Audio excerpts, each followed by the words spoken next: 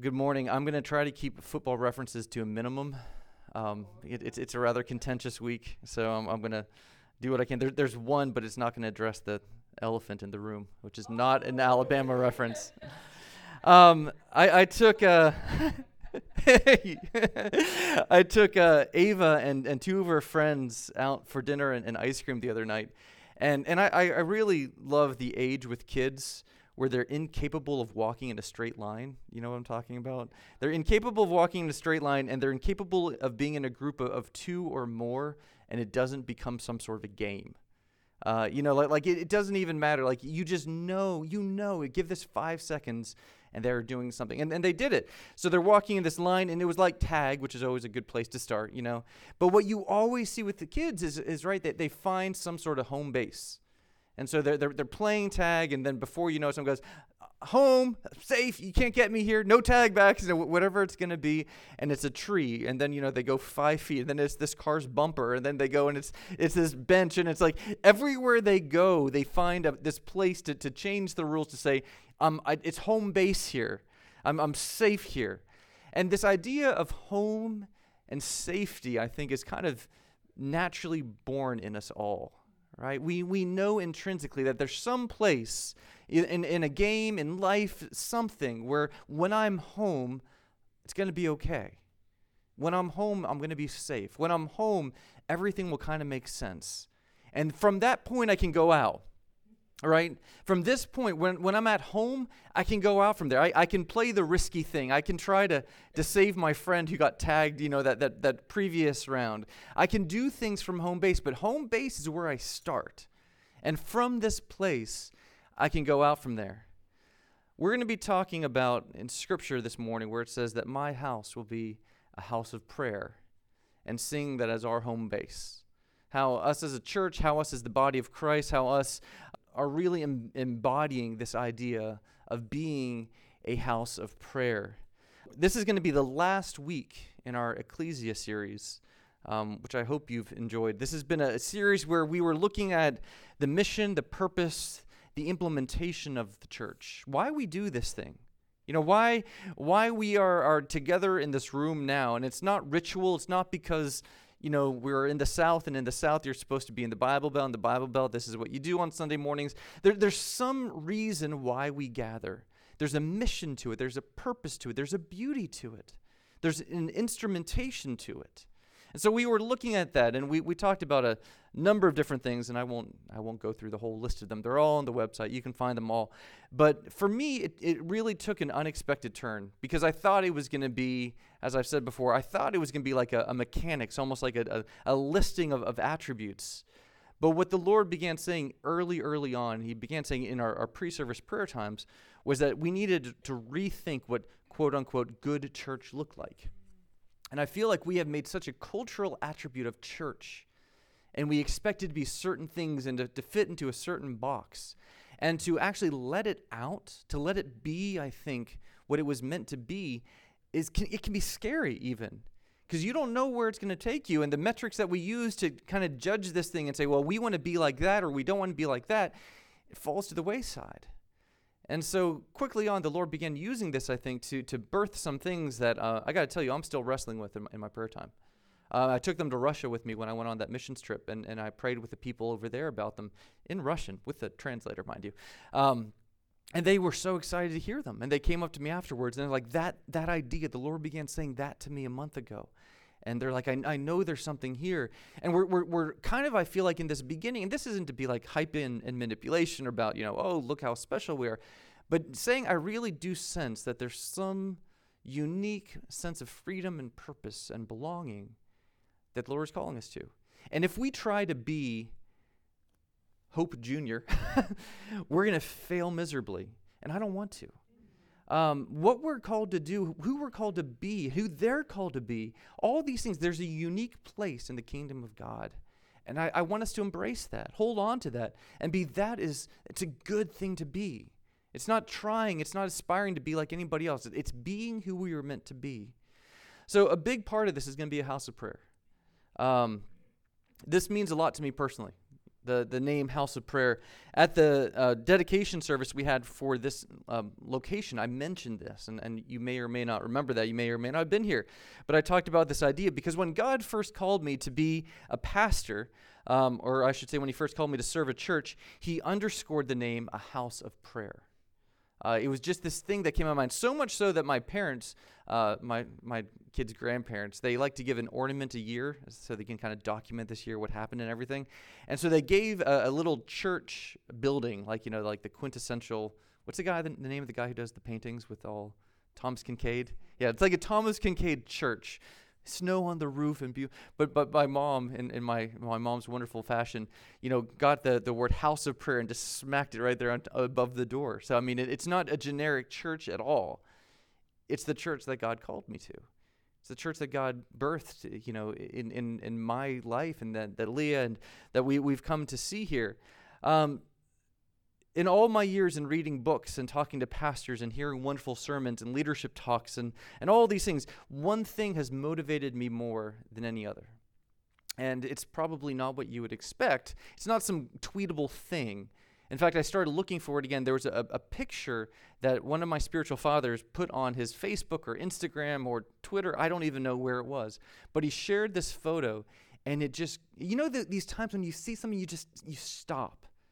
And there's something there that just grips a part of your soul that nothing else has touched in a while. Do you know that feeling? And you can't even necessarily say why it is, but you just know that there's something there for me. Like that identifies me. And this was a picture of shoes. That was it. It was shoes on the floor, empty shoes.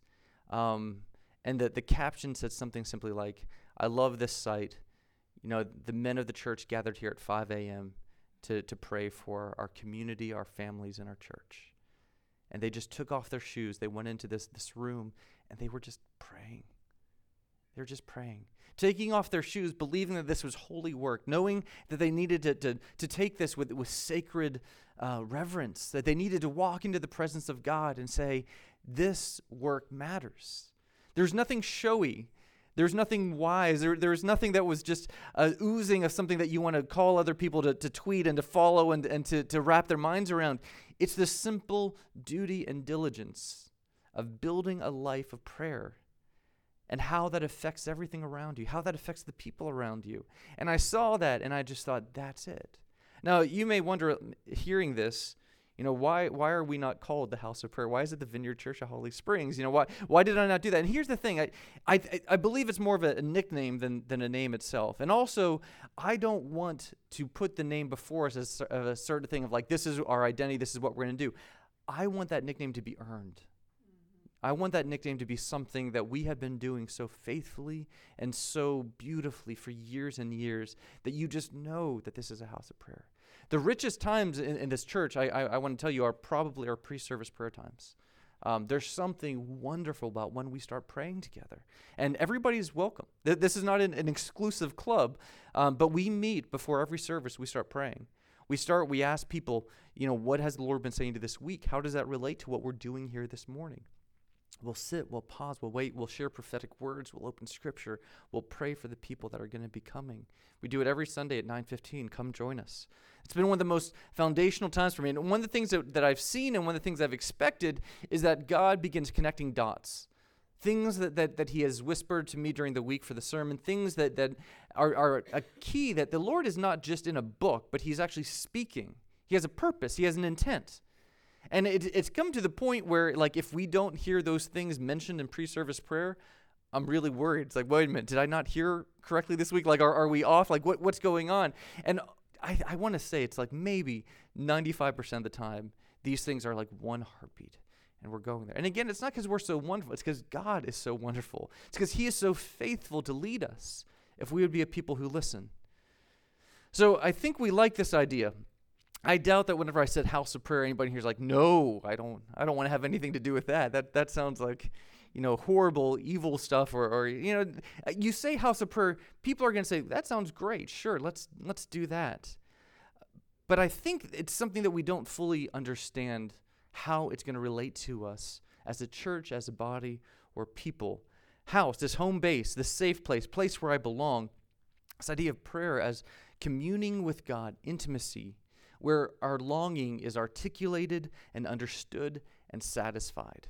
Those are just tidbits. That's not what I'm going to be speaking about. But that idea of home, like we belong in this place. This is our safe spot. This is our home base. We're going to go from here out to the world. We're going to go from here back to my house. We're going to go from here back to work. We're going to go from here to my friends' houses, to my neighborhoods. Something from here is going to affect and change the way that we are out there. And this idea of prayer actually being satisfied, a longing that I need to articulate, a longing that is birthed from something deep inside that I can somehow put out there. And God hears it, and he says, yes, that's a part of me. That's my kingdom. You're asking for my kingdom to come, and he wants to satisfy that. He wants to make that a reality and not just a longing. Biblically, the context where this comes from matters so much. If you've got your Bible, you can open to Isaiah 56. This is where it comes from. Isaiah 56, 1 through 8. This is what the Lord says. Maintain justice and do what is right. For my salvation is close at hand. My righteousness will soon be revealed.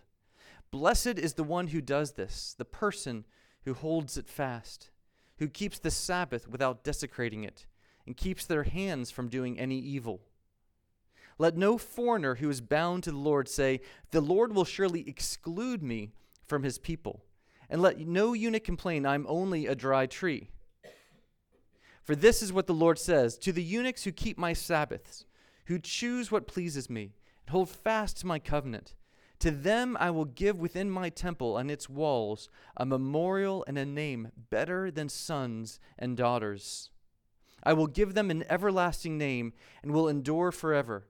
And foreigners who bind themselves to the Lord, to minister to him, to love the name of the Lord, and to be his servants. All who keep the Sabbath without desecrating it, who hold fast to my covenant. These I will bring to my holy mountain, and give them joy in my house of prayer. Their burnt offerings and sacrifices will be accepted on my altar. For my house will be called a house of prayer for all nations, the sovereign Lord declares. He who gathers the exiles of Israel, I will gather still others to them, besides those already gathered. Now, what a wonderful passage, but the whole idea of this house of prayer, as we talk about it, is for those not a part of it yet. The whole idea of this, it's a home for those people who have no home. It's a place where those who are far away can say, I belong there. It's a home for the eunuchs. You know what the eunuchs are? Okay, you know what the eunuchs are. It's a home where they can say, I have sons and daughters, where they have a family and they have a legacy which they never expected to have. And they could never have naturally. But here in this house of prayer that God has made, they've been gathered together and they've been gifted something unexpected. And God said, that's it. That's what I'm doing. It's not just for those who are already here. Yeah, there's some people here, but I'm opening these doors wide. This is their home. The house of prayer is by default, by design, for others. It's communal. When we think of house, when we think of our home, often it's very exclusive, right? It's often like my nuclear family. We live in a nuclear family society. We don't have a multi-generational support structure like some other places do. You know, it's me, my wife, and my kids, and that's what we have. And that's my home. That's my house. That's what I got. And if you're not a part of the four of us, then sorry, that's not your house. That's not your home. And I remember this one time I was in England for work, and there was this guy who was visiting from India. And he came out there, and I think he was smoking while we were hanging out on the porch eating some food. And he wanted to talk because he was so excited. His first time outside of India, and he was so eager to meet foreigners and exchange words. And he wanted to practice his English, so he's going on with us, and it's great stuff. And he began talking to my coworker who had a son who was about to graduate from high school. And my coworker made the joke, you know, once he graduates, whoop, he's out, you know. He's like, what?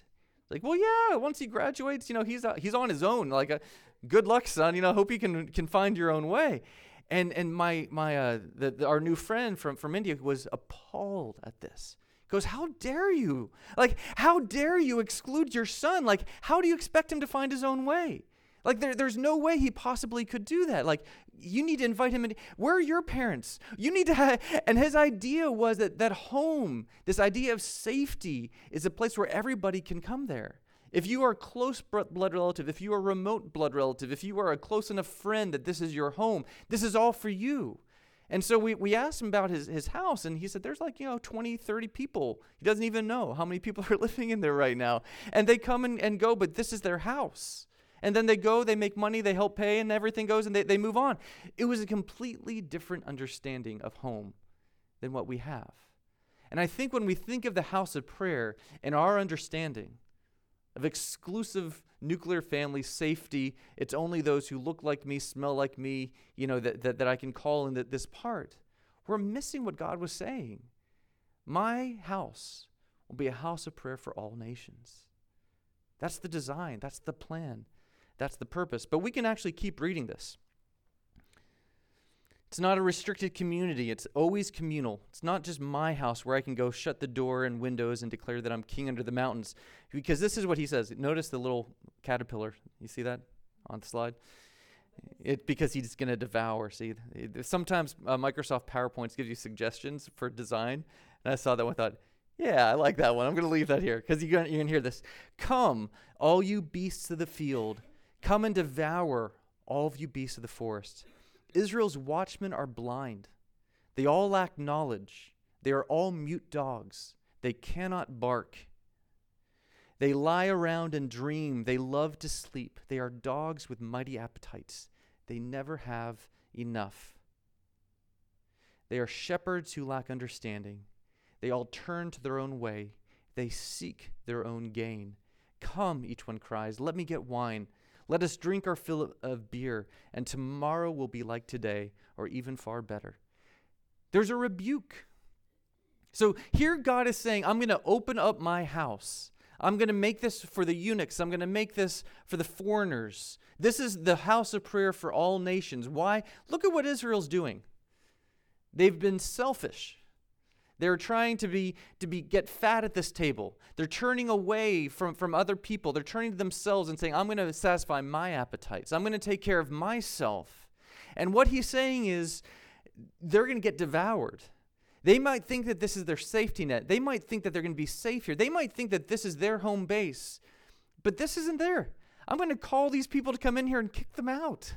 This isn't going to work out that way because this is always meant to be my house. It's God's house. It's not our own house.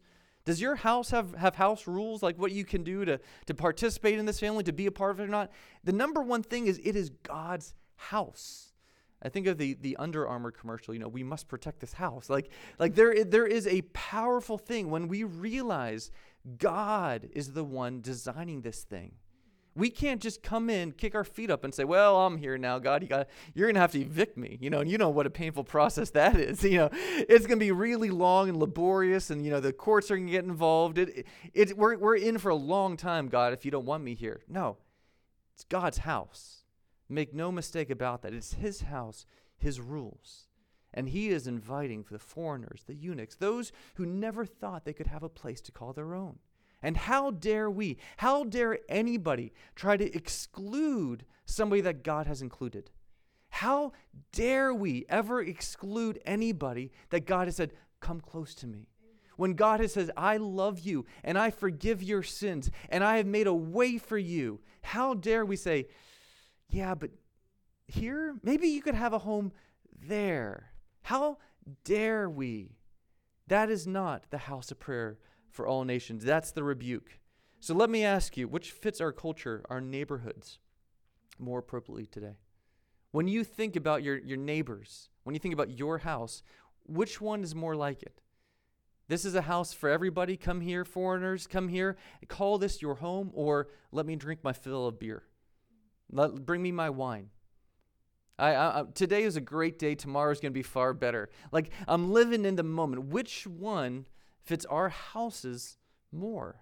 Does the rebuke hit for the Israelites, or when God's declaring that his house rules, saying my house will be a home for all? This is where the house of prayer comes from biblically. Most of us are familiar with what Christ said in Matthew 21. Jesus entered the temple courts. He drove out all who were buying and selling there. He overturned the tables of the money changers and the benches of those selling doves. It is written, he said to them, my house will be called a house of prayer, but you are making it a den of robbers. And I couldn't stop there. That's the end of kind of what we're talking about. But the blind and the lame came to him at the temple, and he healed them. I think it's so important to include that. The fact that he's cleaning house leads to the next. All right, I believe that these things are linked. It's so easy to stop conceptually whenever we've hit the point that we're talking about, right? You know, you making it a den of robbers, your imagination can go. But where does Scripture go? The blind and the lame came to him at the temple, where he had just cleaned house, where he had just made things back, where he called back the house of prayer name, where he said, this is God's house. And what happens? He healed them. He healed them from that place. In context here, he didn't make up this term. I don't know if you know that. Jesus didn't say den of robbers just because it was creative and it feels like a good insult at the time. Den of robbers comes from Jeremiah 7. Jeremiah 7, 1 through 12. This is the word that came to Jeremiah from the Lord. Stand at the gate of the Lord's house. All right, so again, have this idea. Standing at the gate of the Lord's house and proclaim this message. Hear the word of the Lord, all you people of Judah, who come through these gates to worship the Lord. This is what the Lord Almighty, the God of Israel, says. Reform your ways and your actions, and I will let you live in this place. The temple, all right? Just pause on that. Reform your ways and actions, and I will let you live in this place. Do not trust in deceptive words and say, this is the temple of the Lord, the temple of the Lord, the temple of the Lord. If you really change your ways and your actions and deal with each other justly, if you do not oppress the foreigner, the fatherless, or the widow, and do not shed innocent blood in this place, and if you do not follow other gods to your own harm, then I will let you live in this place, in the land I gave your ancestors forever and ever. But look, you're trusting in deceptive words that are worthless. Pause on that again, and remember that he was saying, don't believe those deceptive words that said, this is my temple. The point is, you've been calling this home. You don't even know what home is. You think that this is God's house. You haven't even set foot into God's house. Why? Because we're the fatherless. We're the widows. You've been shedding blood. You've been using this for personal gain. You've made this exclusive. You've cut out the people God's calling. It cannot be my house if my people are not there. If God's family's not there, this is just some weird building with some weird pillars up front and it's got some gates before it. Don't believe those people when they say, this is the temple. Will you steal and murder, commit adultery and perjury, burn incense to Baal, and follow other gods you have not known, and then come and stand before me in this house, which bears my name, and say, we are safe? Safe to do all these detestable things? Has this house, which bears my name, become a den of robbers to you? But I have been watching, declares the Lord. Go now to the place in Shiloh where I first made a dwelling for my name, and see what I did to it because of the wickedness of my people Israel. I left that last verse in there again because it's important to understand God's not building a house for somebody else. It's not a guest house in the back. You live there, I'm going to live here. It's not this idea of like separation. This is my dwelling. He made a place where he will be, put his name on the door, and then he said, you all come in. It's a commune. The house of prayer is a commune. And you're called to be a part of it. And not, I want to say, in some figurative way that's just like, oh, here's a mental exercise for you. Kind of work this thing out in your head. The idea is the temple was the heartbeat of life. You go there, made your home there. Being there in the morning, the noon, at night. I love the person who pointed out to me that there was always a sacrifice being offered by the priests. It's like a barbecue. Like God's house has a barbecue going all the time. You know that smell when your neighbors are lighting the grill? You're just like, oh, honey, I think we should light the grill too. You know, like God always has the ribs going. It's a fantastic place to live next to. And the incense being offered up. You know, Leah gets nervous sometimes. We have a dog. It's a husky. Hair all over the place. She gets nervous about the smell of our house. She really does, you know. She's worried that people are going to walk in her house, they're going to smell dog, and they're going to be like, oh, I don't feel comfortable here. we don't know if it smells or not because, we're used to it. But she's always mindful of this. She always wants to make sure when people walk in, it's welcoming. It's something where you feel like you can kick your feet up, where you know that there's food here for you, where you're not offended by the BO because, Josh hasn't showered in a week because his wife was at a women's retreat. Whatever it might be. Unfortunately, that's going to be on the podcast. So this idea of a den of robbers, the Hebrew scriptures, they often use parallelism. They would have one line, then they have another line. Sometimes it reinforces the same idea. It's like the same thing restated with different words. Sometimes it's going to be the opposite idea. It's using a contrast. So we have house of prayer. We have den of robbers. House is compared to den, and prayer and robbery are being linked. A den compared to a house. A house is safety, like we said. It's intimate, it's permanent, it's comfortable. A den is clumsy, it's uncomfortable, and it's temporary shelter. You just kind of hole up there for the night. It's one of those places. It's like a hostel. You just hole up there for the night, get through it, maybe don't speak of it ever again. But prayer as the opposite of robbery. Robbery, we know, it's taking something that doesn't belong to you. Prayer in this context is giving away something that does belong to us. Prayer in this context is giving away something that belongs to us. God's given us something. It's ours. And we give it away. That's the opposite of robbery. It's like, I have all this stuff. Now you have all this stuff. What's mine is yours. And you don't have to say what's yours is mine because I'm giving away all that I have. Because God gave it to me. And I have so much more where it came from. Whatever I have is yours. Prayer is giving away that which has already been given to us. So when it's forgiveness, when it's repentance, when it's freedom, when it's peace, when it's glory, when it's understanding, when it's revelation, all these things we pray for, we give it away. I think most of the time, church, we are frustrated with our prayer lives because they're so selfish. They're so selfish. And we think there's nothing wrong with praying for myself because there's not. Christ did it, and we do this, but we have made these walls in my prayer life where I will not give to somebody else. I won't even consider those other people until I'm in a better spot myself. I'm a mess. I'm a mess and I need this. I'm a mess and I need something. I need a new house and I need a new job and I need more money. So I need to take care of these things first. And then we pray and we pray and we pray and we think, well, maybe I don't have enough faith, or I pray and it just feels like words and I'm lost. I don't know what's going on. Just try this. Just try changing your prayer cycle. Just try giving it away, focusing on other people, giving away what God has given to you already, whatever it may be. Do you believe that you've been forgiven? Forgive others. Can you start there? That's scriptural. You shouldn't need some feeling of being forgiven for this one. The Lord says this in Scripture. So you can start with that and offer forgiveness because you've been wronged. I know you have. And unjustly so. And it's easy to forgive somebody whenever, it's kind of like justified, like, yeah, I was kind of a jerk, and, but we'll just call a spade and we'll just forgive each other and move on, and it's adequate. It is hard to forgive somebody when you're actually and truly wronged. And it doesn't feel right. It doesn't feel like justice. And I don't want to. That's the kind of forgiveness that Scripture is actually meant for. Not the other one. Not the one that you can do on your own. Not the one that's easy. Not the one that is just over and gone in 5 minutes. But the ones that cost you, that require you to turn the other cheek. The ones that actually, put our Lord on the cross. That forgiveness is really hard to come by. It's very challenging. Prayer is giving away these things that do belong to us. So what does it take to make this change? What did it take to go from a house of prayer to a den of robbers? What has happened to make this change of that sacred space? It's not just ignorance, all right? It's not just like, oh, we didn't know. And it's not trespass. And I think sometimes we think of trespass in this idea of a home, right? You walk into somebody else's house, you're trespassing.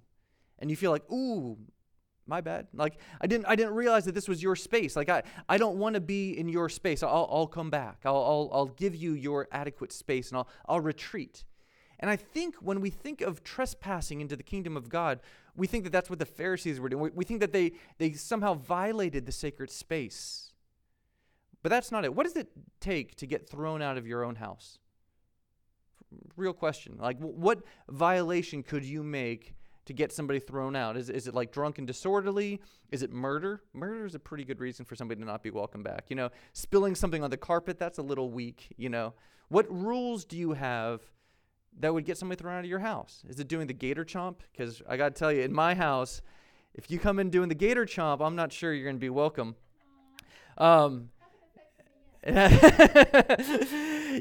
It's funny because the sports metaphors often is this is our house, right? This is our home. And the home team has this advantage. The home team has this understanding that we're here and they're the away teams.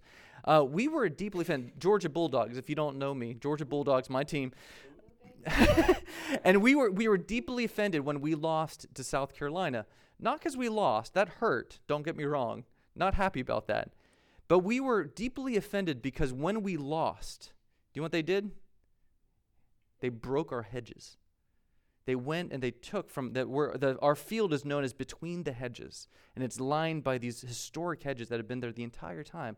And the players, when they won, broke off part of the hedges, put them on their heads like whatever you would call it, like the Greek Greek thing, put them in their teeth, chewing on them and everything. And this is not the first time that this has been done to us. Like it's like when somebody beats us in our stadium, they do that. That's the part that's like upsetting. It's like, okay, you came here, you beat us, but you've now disrespected our house. The worst part about it, mind you, I'll get off this football tangent in a second. Will Muschamp was their coach, South Carolina's coach. He played at Georgia, 91 through 94. And then there's a picture of him with the hedges up in his head. It's like he should know better. This was his house. Like, how dare you? You know what I mean? It's one thing to lose. It's one thing to be, disrespect. It's another thing to just disrespect this in such an extent that you're taking away from this, that you're making a mockery of this thing. What does it take for God to say, my house of prayer has become a den of robbers? Those money changers did it. They did it. Making money, selling things, kind of just like doing their own thing. No mindset of where they were. Like they used to be outside the courts to kind of do their business. And then they just it's more convenient if we just do all this in here. And it's the same thing. What we're doing out there, it's the same thing. We're just doing it in here. And Jesus saw that. And he said, no, not in my house. Not in my house. That's not what this is about. You're trying to make a quick buck here. You're taking advantage of God's people. You're changing the whole idea of what we're doing in here. You're crowding out the place where the foreigners, where the eunuchs are being welcomed here. And you're saying, now here's where I'm going to set up my stand. And this is where you can give me money and I'll make some deal with you and we'll haggle a little bit. It's like what we do out there. We're just for convenience sake, we'll do it here.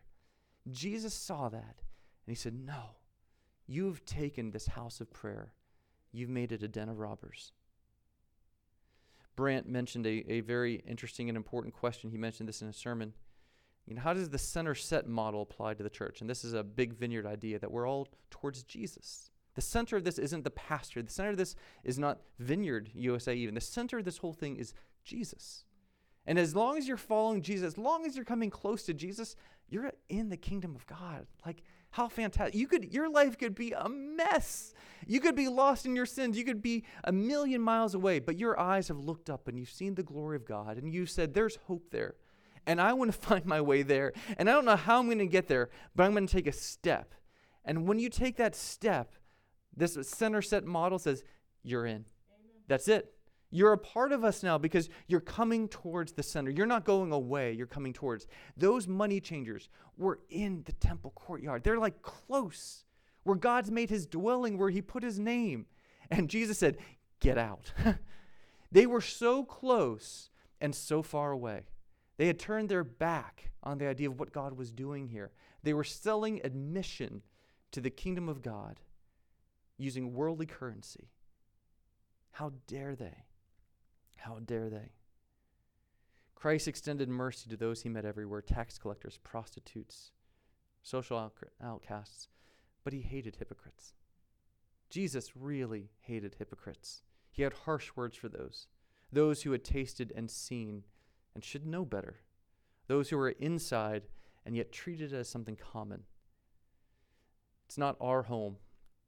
My parents drilled into me that this old saying, fish and visitors stink after 3 days. I don't know if that's still wisdom that's being thrown around, but fish and visitors stink after 3 days. A good idea for this teaching is that we can understand that it's guests, how to be a good guest in God's home. I think that's something we can mentally wrap our minds around. It's like, okay, I want to be a good guest when I come to God's house. And the idea is like a bad guest, if I start criticizing your decor, right? If I walk in and I treat this idea of your home like, I'm not really great here. If I try to discipline your kids with my rules, that's one thing. Because prayer is not about us. It's not our home. It's not our name on the door. If I don't take off my jacket, another way of looking at this, if I don't take off my jacket, I come to your house and I'm so uncomfortable the whole time, right? I'm a bad guest because can I take your coat? No, it's fine. You want to have a seat? No, it's fine. Do you want some tea? No. You've had guests like that, right? And it's awkward for everybody because it's like, would you just be comfortable here? Like, accept my hospitality. And I think if we understood this as guests, it makes sense. But this idea, this teaching, is altogether something different. It's not about being good guests in God's home. The idea takes this whole idea of guests and visitors one step further. Because even as good guests, if you come and go as you please, you never settle, you always keep this distance. You never come too close. That's not prayer. That's different. The idea is that we're not guests. This is our house. It's our house. Not as like a temporary shelter, not as a den, not as in, you can hole up here for the night. If you crash here, that's fine. It's not a hotel that you stay in. The idea of the house of prayer, this is your home. You belong here. You have a legacy here. Your kids, whether they're spiritual or physical, they have a home base here. Your name is that same name on the door. I have given you my name. It's ours. We're in this thing together. Guests are no longer the metaphor that we have to work with. But I think most Christians, myself included, struggle with this idea of prayer because we think of it as we're visiting God's space. I'm gonna spend some time with God. I'm gonna check that out. I'm gonna go by. I'm gonna see what it smells like. There's a barbecue. I'm gonna spend an hour with Him. Then come back to my place. Then there I can settle down. There I feel like I'm at home. I'm going to go be there for as long as it's comfortable, and then I'm going to say, okay, now it's me time. Now I need to decompress in my own room. Now I need to do those things. Now I'm going to have my beer and my wine and say, today was a good day and tomorrow's going to be far better. That's not what this was about, ever. In Isaiah, in Jeremiah, in Matthew, this whole time, my house is your house. And if you don't think that this is your house, the eunuchs, the foreigners, this is going to be their house. I'm going to make this so that they know that they have a home here. Pray without ceasing is exhausting when we think about it as an exercise or an activity that we need to try to do every day. Like, oh my goodness, I have to pray without ceasing. That's so many words. Like, I can't even pray for 5 minutes, and you're telling me in the Bible to pray without ceasing. Do you know how easy it is to pray without ceasing when you're just at home? When you're just talking in the same house? When you realize that this is where I belong and everything's great here? Then there's beauty and power and invitation.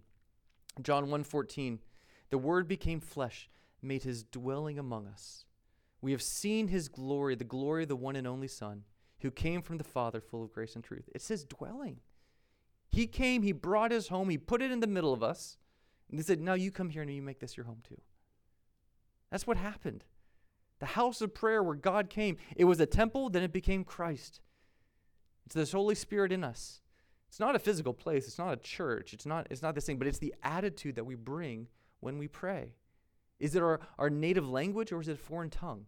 Are we visiting? Are we guests? Or do we recognize that this is my house? Satan dreads nothing but prayer. His one concern is to keep the church from praying. He fears nothing from prayerless studies, prayerless work, prayerless religion. I believe that.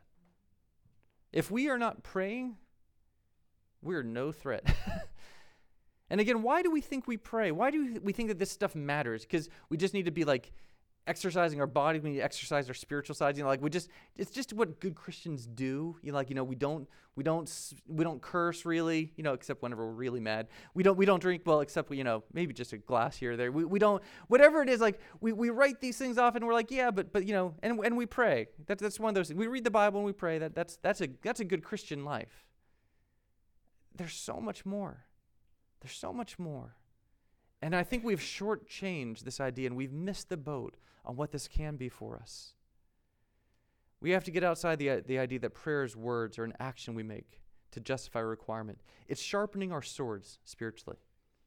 Sharpening our swords. It's focusing our aim. It's making sure we know where we're going. His disciples saw Jesus praying, and they'd been praying themselves for a long time, and they said, teach us how to pray.